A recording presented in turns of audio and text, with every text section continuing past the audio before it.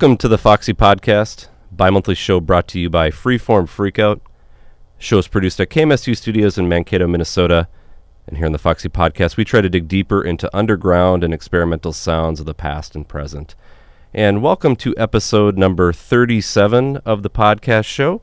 We started off with something from Sun Ra, kind of in celebration of his 100th birthday. And it's fitting because we also have the person who released this record here with us in the studio, James Lindblom from Roratorio Records out of Minneapolis. And James, welcome. Oh, thanks for having me. Yeah, we've talked for years about having you come down And now that the weather is such, I can actually make a drive down from Minneapolis to Mankato without worrying about sliding off the road. That's right. It all worked out. Beautiful day. So yeah, totally. It's great because the last record you put out, this kind of works out. It kind of coincided real nicely here, gelled. That last record you put out was this Sun Ra record, Other Strange Worlds. And it just so happened, like I mentioned, 100th anniversary of when he arrived on Earth. That's right. Don't say birthday. Not birthday, right? You can't say that for Sun Ra. So today we're going to kind of be mixing things up. You brought down some kind of Sun Ra rarities, some early Saturn releases. Yeah. I tried to pick out some Saturns that hadn't been reissued yet, so hopefully this will be new to a lot of people's ears. Yeah, and throughout the show we'll play that, and then we're going to bring in some stuff from Roratoria Records too. You brought some things, some catalog titles, so we'll be kind of digging deeper into that. But we are going to start off with one of those Saturn releases. James, what are we playing here? This is a song called We Live to Be, and it's a Saturn album called Somewhere Over the Rainbow from 1977. And I don't think this particular Sun Ra composition has shown up on any of his other albums. So let's give this one a spin.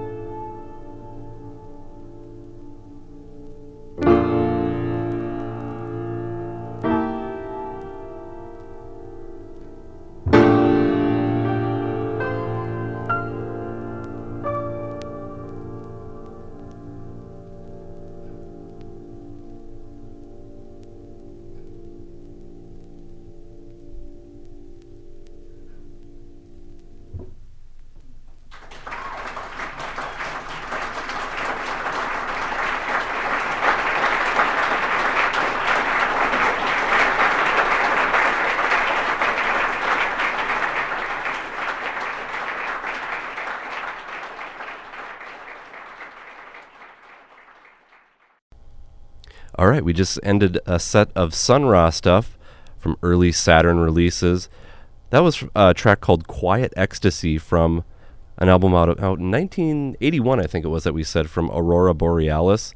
Kind of, like, we were talking off mic about one of the few times you've heard Ra that in that solo mode, and just beautiful playing on the record. I mean, that's Ra was an absolutely wonderful pianist, and it's one of his talents that I think got ignored a lot during his lifetime because everybody would focus on the costumes or the more, outlandish Moog solos or what have you. But he was, the guy grew up in arranging for Fletcher Henderson, and you don't do that kind of stuff if you don't have talent. Yeah. So the guy could play. The guy could play. That's all there is to it. In front of that, from an album that you said was probably one of your favorites from him, Omniverse. Yeah, that's a great one. And we heard a track called West End Side of Magic City, which, again, beautiful playing on that LP. That record, it's 1979. It's a quintet date, and it's fairly inside as far as his kind of his style goes, and that song in particular, I think, would be a great standard for other people to cover if only it was on an album that didn't come out in 100 copies. Right, or 8 right. of them. Yeah, Yep. yeah. And then we let off the top of the set with that track from Sunrana's orchestra called We Live to Be from Somewhere Over the Rainbow. Now, none of these records were a part of this recent wave of digital releases, or were some of them? Nope. Okay. Those are all still, awaiting reissue.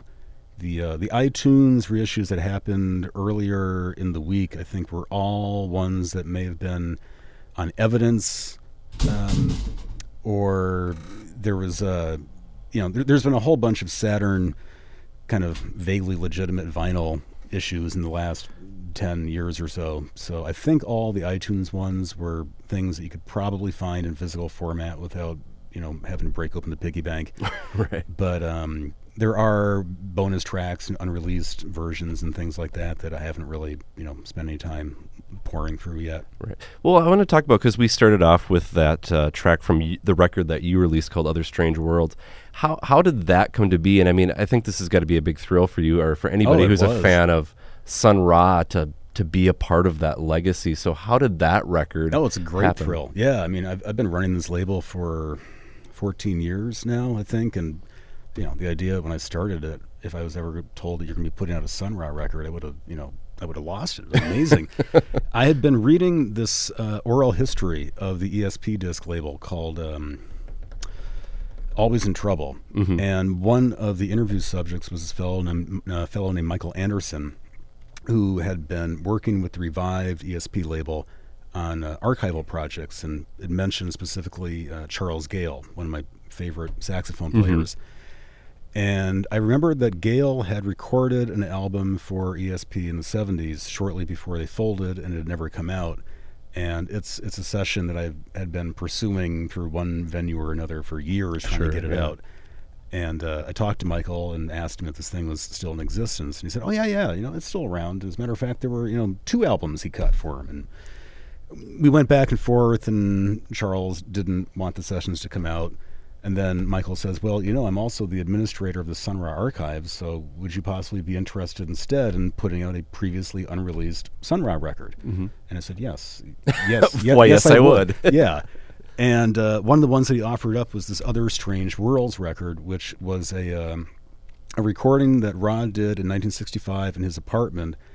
And it's the same methodology that he used on his Strange Strings record, which in the vast catalog of all of his releases is one of his strangest. It's he had picked up a variety of these exotic stringed instruments around shops in New York, and he'd handed them to his longtime band and just said, "Play." They had no previous facility with him. He just said, "Improvise." He called it a study in ignorance. And I love that record. I think it's great. That one is a full band record, and this Other Strange Worlds one is it's a quintet date. So even within that small subset, I don't think this record sounds like anything else that he's done. So that was a pleasure to put that one out, and I've got another one being lined up for release, hopefully in the fall. Another previously unissued record of Sonny's called not Other Strange Worlds, Sign of the Myth. This one dates from 1973, from the same sessions that Pathways to Unknown Worlds came out of. One of the Impulse ones. So, that one's lined up, and working on some cover art, and hopefully in the fall. Based on your conversations with Michael, who kind of oversees this, I mean, is there a pretty sizable chunk of still unissued material out there? I mean, I'm just thinking of how many releases have come out over the years. There is. I mean, apparently, just Sun Ra recorded everything. So, and I haven't, I don't know exactly how many old reel-to-reels that Michael's sitting on. But there's a lot out there, and I was trying to focus on things like the unreleased studio material, like not to necessarily have like the 83rd live version place or something. I wanted something that would stand out, and I think these records really do. Well, I think they're unique within his catalog too. Like something that adds to his legacy instead of just here's more. Yeah, here's more. Yeah. Well, I guess this is maybe a nice segue into the Roratorio catalog here and some of the jazz stuff that you've done. Somebody you've worked with, or a couple of artists you've worked with multiple times now, is both Steve Lacy and Joe McPhee on various releases. So we're going to play something from the duo release from them called The Rest. Right. And I'm trying to think in the scheme of things here. This came out, was it middle of last year or so? Yeah, just about a year ago now. It's the music itself dates from 1977, I want to say. There was a concert. The bill was Steve Lacy and Joe McPhee each doing solo sets. Joe went first, Steve went second. Joe finished his set, and as he's walking off and Steve is walking on, Steve says, "Well, you should join me. Come out at the end of my set, and we'll play together." And Joe was thinking, "I don't know what should I play." It's like "Well, I can't play the tenor because it's too loud. I don't know. Well, okay, I'll play the soprano." So here he is. He's playing soprano with the reigning master of the soprano saxophone, and he finished the duo and was absolutely certain that he had embarrassed himself, embarrassed his family, embarrassed the entire jazz community. He's going to hang it up after that. Right. So he didn't even listen to the tape for like 20 years. And then finally he brought himself around to listen to it. And he said, this is actually pretty good. Yeah. So then he passed it on to me, and it seemed like the perfect one-sided album. There was no extra material. So I just said, all right, we'll do it as a one-sided record. And that's how it came out. And we are going to play the entirety of this one-sided album. Excellent. So the track is called The Rest, and once again, this is from Steve Lacy and Joe McPhee.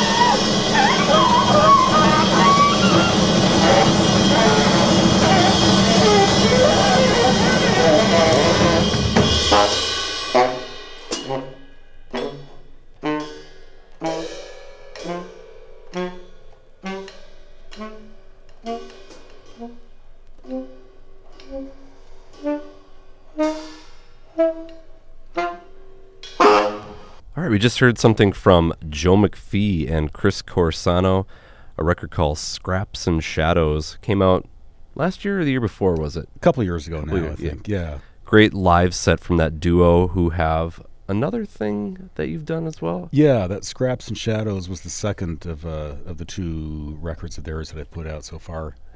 And did you say there was possibly a third, or there's some other work that you're doing with Joe McPhee coming up? That's what it is. Joe had recently played a show in Istanbul with a Turkish band called Construct that have done some collaborations over the past several years with other people like Evan Parker and Marshall Allen and Peter Brotzman. And they got a hold of me and they sent a copy of this to me, and I thought it was just fantastic. And Joe said, "Yeah, these guys are the real deal. You know, you need to run with it." I said, "Okay." So we're going to be putting out a show recorded in Istanbul this past March, I think it is, and that's probably going to come out, I think, hopefully late summer, depending on how it starts scheduling itself. So yeah. And then in front of that was that sidelong piece from Steve Lacy, Joe McPhee, and that was recorded in the 70s, correct? Yes. Yeah, 1977. Yes. But speaking, you mentioned a set from Istanbul, I guess some Middle Eastern sounds from a record that you just put out not too long ago. And I know I've played something from them, or from this trio, on a recent podcast show. This is from A Trio. Or the A Trio. The Just 'cause A Trio. It's easier to say it. It Without, is, Yeah. Because if you just say A Trio, then it Right. makes it confusing. Right. But tell me a little bit more about this, because I mean, this was a band that was completely new to me, but I was kind of floored when I heard this, just what they're playing. That's exactly and what how- makes it so amazing. Yeah. I had picked up their first album was a CD called Music to Our Ears. They had put out on their own label a couple years ago now, and I just loved it. It was one of the best records of 2012 or whatever year it came out. And I contacted them and said, if you have anything else you'd love to come out specifically on vinyl, let me know. And they sent this along. It was a live set from Austria, I think. And what you're about to hear is just 3 improvising musicians on trumpet, acoustic bass, and an acoustic guitar. No electricity, no overdubs.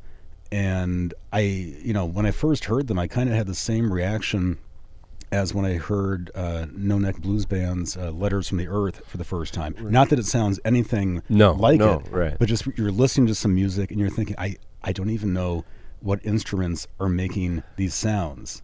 And, there's obviously plenty of other musicians who have played around with extended techniques on their respective instruments. But I think these guys really take it in a different direction that I'd never heard before. Right. And, it knocked me out. Right. I think other than just looking at the picture on the back and knowing that's what they're playing, Right. It's hard to place where Occasionally you'll they're coming hear something and it might tip you off. But otherwise, and when you get that ungrounded in what it is that you're listening to, I think it opens up your ears and you hear it in a new way. Right. And so we're going to actually play the full piece here from we have the A-side queued up. Yeah, let's do the A-side. And impressive stuff. I'm not even going to try to pronounce the name. Do you want to take a stab at it? Or? I won't, because I will embarrass them if they ever listen to this podcast and they hear them mangling their native tongue. Exactly. So we're Yeah. just going to say this. This is the A Trio, the A-side from Live in Nickelsdorf. Sounds good.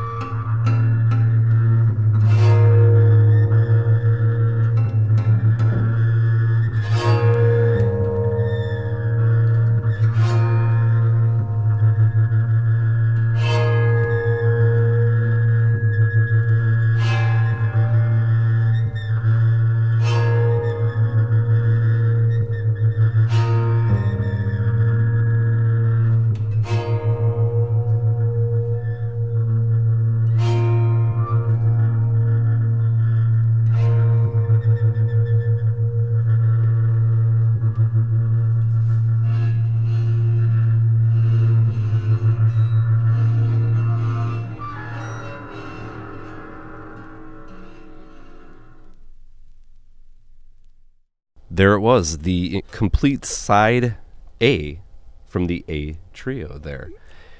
Live in Nickelsdorf, powerful piece from them, and again, kind of worked through no editing, no processing. That no was overdubs, just no electricity. It's incredible, like they were able to achieve that sound, and it was recorded just so perfectly. So yeah, more from them. You had mentioned record coming out, not on your label, not on my label. I wish, but by the end of the year, they've got a collaboration with Alan Bishop from Sun City Girls, who's now living in Egypt. Right, so, right. Yeah, it's a little easier for them to collaborate than perhaps Rick. So that would be another opportunity. I mean, I guess that will probably expand their audience some too. I think it will. Having him involved. Yeah, there was an excerpt from that one on a compilation CD that was given away with a recent issue of Music Works magazine. It sounded fantastic. So I think it'll turn some heads when that one comes out. And is it with him? Like, is Alan Bishop singing on that, or There's some vocal on it. Okay, and it's a little more.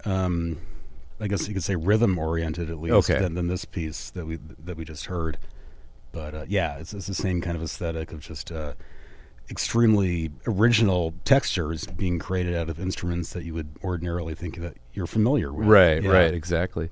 Well, we have another long piece to play here. This is from a record that came out a few years ago that you put out from Nelson Gastaldi, and kind of a fascinating story. I mean, his approach to composing and stuff.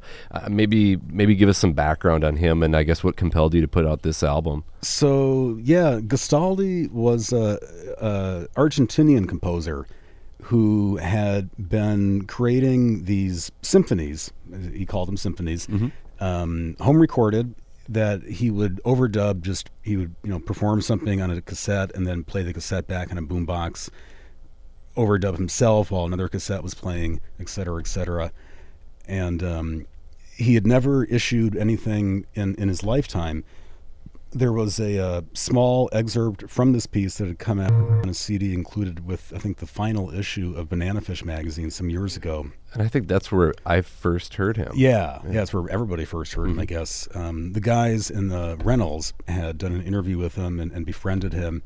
And I was in contact with them for trying to line something like this up. And it took several years, and Gastaldi had passed away in the interim, but finally I managed to land this and put it out, and I think it sounds wonderful. Doesn't there's reference points you can hear to other composers, but it's an aesthetic that I really don't hear too often. No, absolutely not.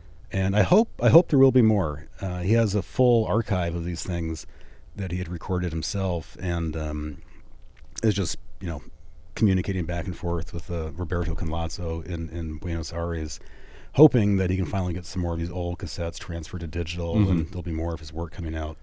Cool. Well, we are going to play another sidelong piece. This is the first movement from Symphony Number 3.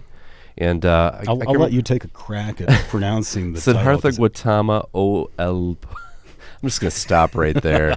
But this was recorded kind of over it says recorded between 72 and 1997. Right. And I mean, was that typical for him that these pieces just developed over an extended period of time? Or? I honestly don't know. If that was something that he was reworking and re-overdubbing for the period of 25 years, or how they arrived at that. That was the dates that was given to me. Sure. Yeah.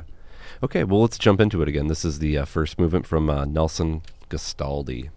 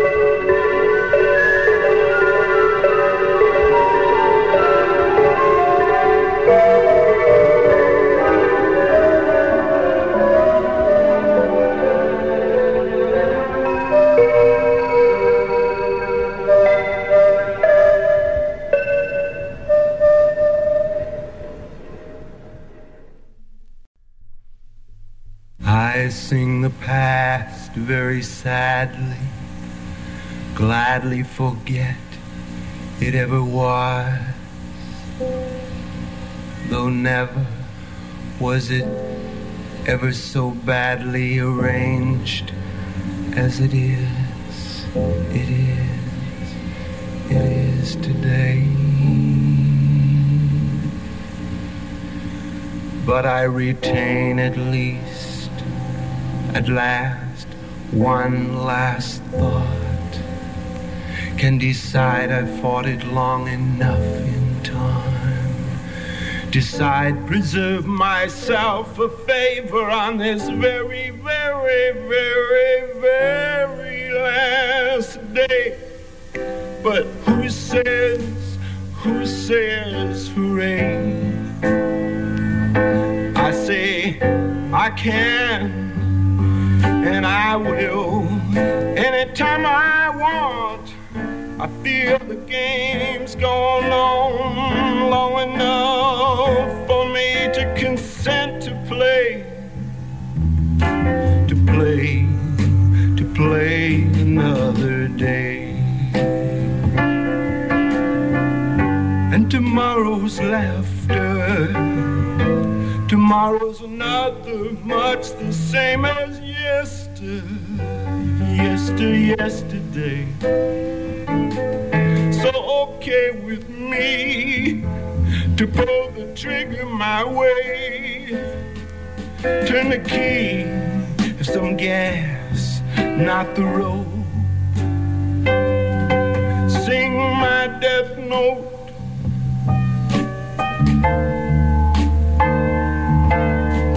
Death note.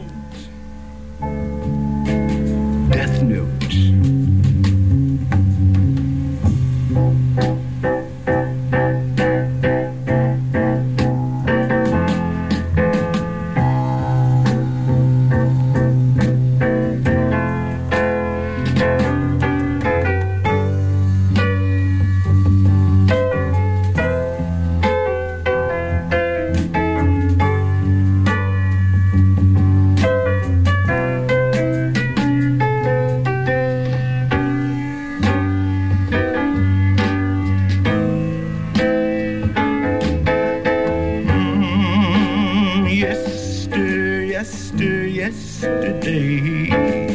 So okay with me to pull the trigger my way, turn the key, have some gas, not the rope, sing my death note.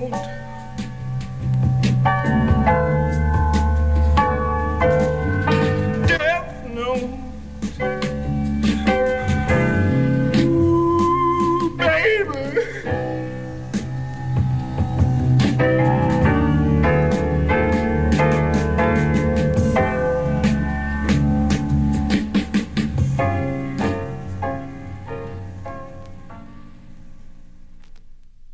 We just heard from the king of the song poems, Rod Keefe there. One of the second things that you've done, an album that came out last year called Black Phoenix Blues, or was it actually early this year perhaps? No, that was end of last year. And this, you've done two kind of collections of his work. 3 actually. Is it 3? Yeah, Okay. the Saucers in the Sky CD. Oh, that's I did correct. Back in 2005, and then My Pipe Yellow Dream was one I did on vinyl, and then this That's right, Black that's Phoenix Blues. Yeah. So what is kind of the material on this release from previous ones? Like what era? What are you just kind of culling from? Anything that you can find to kind of put together a cohesive record? That's exactly it. Yeah, Okay. I mean, it's from '66 up through his death in '74, Mhm. and then I would just try to find something that seemed to flow well, and picking the best songs. And And that one we just heard was called "Sing My Death Note." It's the only one on the album that did not come off of a song poem record, but instead came off of one of the private reels that was in Rod's collection. It is a song poem. It came from apparently like the raw studio tape, and I think it's a demo. It sounds unfinished, and it's kind of harrowing. it's very it's a unsettling. customer who sent in essentially his suicide note, and when I was originally thinking about putting it on, I really liked the song. I thought it was really powerful, but knowing that Rod also killed himself that same year that he recorded it, I was thinking, Jesus, is this just too much morbid exploitation to put this tune on here? Right. But I played it for a bunch of people, and they all seemed to think it was really powerful enough to be included. So I did, and yeah, and it rounds off the first side of that release, which there's some really good gems on that record for sure. yeah. So track that one down. The record again is called Black Phoenix Blues, and then that lengthy piece we heard in front of that again was First Movement from Nelson Gastaldi, and hopefully, maybe fingers crossed, there'll be more work from Nelson coming out on Fingers Oratoria. crossed. But we're kind of on the home stretch here of the show, and we've got some shorter pieces here to play, starting off with another kind of a nice score for you in terms of reissue work that you're doing. This Crystal Siphon one, which I think caught a lot of people by surprise and a lot of people's attention with this record. Some great stuff on there. Just when you thought that the vaults had been emptied of every last great San Francisco band from the '60s, this one appeared out of nowhere. It was a friend of mine was moving into an apartment here in Minneapolis that was being vacated by a guy and his daughter and granddaughter. The guy, his name is Bob, had to stay on in the apartment for an extra month, so my friend Ryan was roommates with him for a while. So they got to be friends, and Bob would say to him, "Oh, Ryan, well, I see you're in a band. I used to be in a band, too, back in the 60s. We played with, The Dead and the Airplane and Creedence, and we recorded a whole bunch of stuff that we never put out. Here's a copy of it." And he gave it to Ryan. Ryan passed it on to me, and I thought, "Oh, man, this is fantastic. It's, great great harmonies, great songwriting, killer guitar playing." And I got a hold of Bob and said, "Hey, this is great stuff. I'd love to put it out." And he talked to the other members of the band, and they seemed into it. So I went ahead and I pressed it up, and it went into a few more pressings, and now they're back together. They're playing gigs, and So- it's a success story. So the record, this really never saw the light of the day. Never saw back the in light time. of day. They had some offers from labels, but they wanted complete artistic control. Okay. And, in 1968 or 1969, that really wasn't something that an unknown band could ask for from a major label Right. and receive. So they recorded all this material, never put it out. Mhm. And So yeah, was until this now. like the original artwork that they had intended to for the release, or was this something that put together after the fact or when you were doing that? That was it was from a Fillmore West poster that they had for one of their gigs. Okay, From yeah. Norman Orr, who was one of the, I guess I'd say lesser known, only probably because less prolific psychedelic poster artists. Not like on the level like Victor Moscoso or Right. the people you usually think of. But he did a lot of good work, and I contacted him, and he said, "Sure, I'd love to give you permission to do it. Go ahead." So it was Cool. awesome. Yeah, so we're going to play the opening cut from this record, I guess, the Smash Hit single. The Smash Hit single. This was the first song that I heard that said, "Yeah, this is something I want to be involved with." Yeah, and I think this will probably make you want to buy this record I too. hope so. Right? So yeah, this is called Marcy, Your Eyes.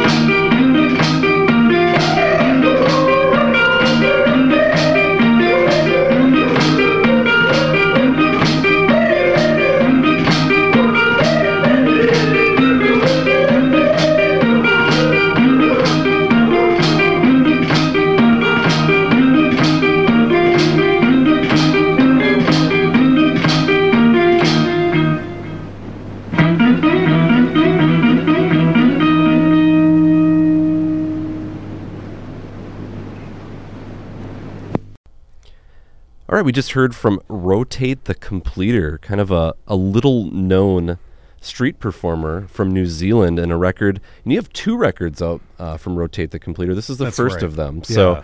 So we heard track number 6 from the completed rotations of, and I really, really like this record. I think the playing is really strong on it. I think most people who would come to it thinking, oh, this is an quote-unquote outsider artist, would be maybe taken aback a bit by how like accomplished. Proficient he Yeah, is. exactly. Yeah. And how did you come across Rotate the Completer's work? Because I mean, he's not certainly well known by any means. No, he's not. Someone on the Outsider music list on Yahoo had posted a tale where they said they were walking down the street one day in Tauranga, New Zealand, which is not a city known for the music as much as, like Dunedin or Auckland or what have you, and saw this guy playing guitar in the street that seemed to be like the reason why everyone is clearing a wide berth around him. They were a little fearful. Yeah, so this guy was standing watching him, and he said, like, thank you, like I really enjoyed it. When the guy was finished performing, and the performer just like got really nervous and started walking away, and he managed to follow him to like a fruit stand, like hounding him, like saying I really, really liked it, and just wrote his address down on a piece of paper and said, if you have any music, please, I'd love to buy something, and stuffed it in his pocket. And like 6 months later, this cassette tape showed up out of the blue, and it took him a minute to realize, like, oh yeah, this was the guy that I saw on the street, like half a year ago. Long story made slightly shorter. I got a hold of him, just wrote him a letter because there was an address attached to it, and got my own copy of the cassette, and said, I'd love to put this out on vinyl and, get it to a wider audience. And he agreed. He wrote up a contract in a interesting way. And that was it. I mean, I don't know what his name is. I don't know what his mom calls him. I only know him as Rotate the Completer. Right, Yeah. right. And he's never wanted to tell me, and I've never asked. And the stuff that you've released, is that all that you're aware of? I mean, are there a lot of tapes floating around of his still? There is a third one that he's done, which he sent me a CDR of. I'm not sure. I mean, I don't know how active he is. I don't know if he performs on the street a lot, or if he records a lot, or what. But I just loved, that, as you were saying, just like how, how technically good he is, right, at the same time that he's incorporating this completely oddball aesthetic, and it just makes it sound like a carousel music that went off the rails. Yeah.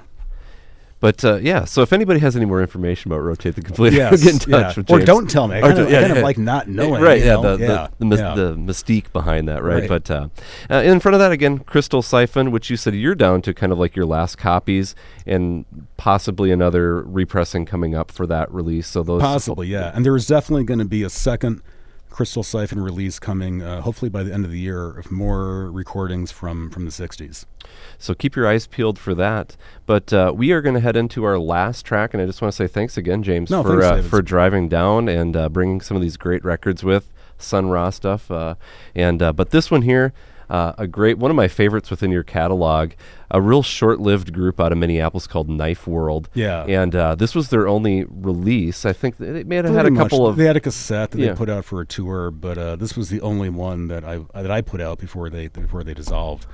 Yeah, great duo, amazing musicians, and one of the more interesting pieces of artwork that you've done with this one. I'll let you explain what went into creating this one. It's something maybe if you want to put a photo up on the blog site to look at later. But the guys in the band had the idea of doing a 3D cover, and then not just including like a little pair of paper glasses stuck in the jacket, but actually mounting the glasses in the vinyl itself, in the center label.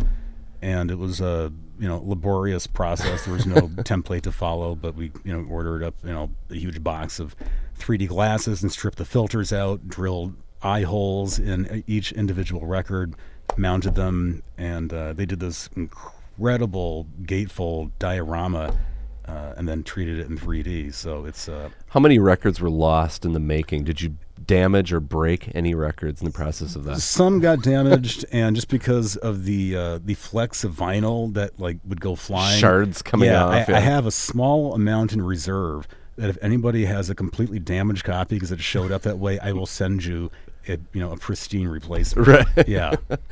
But again, this is going to be our last cut. If you do have any questions for me, you can shoot me an email at fffreakout@hotmail.com. Otherwise, check back in a couple more weeks for another installment of the podcast. But here is Sunbeam from the self-titled release from Knife World.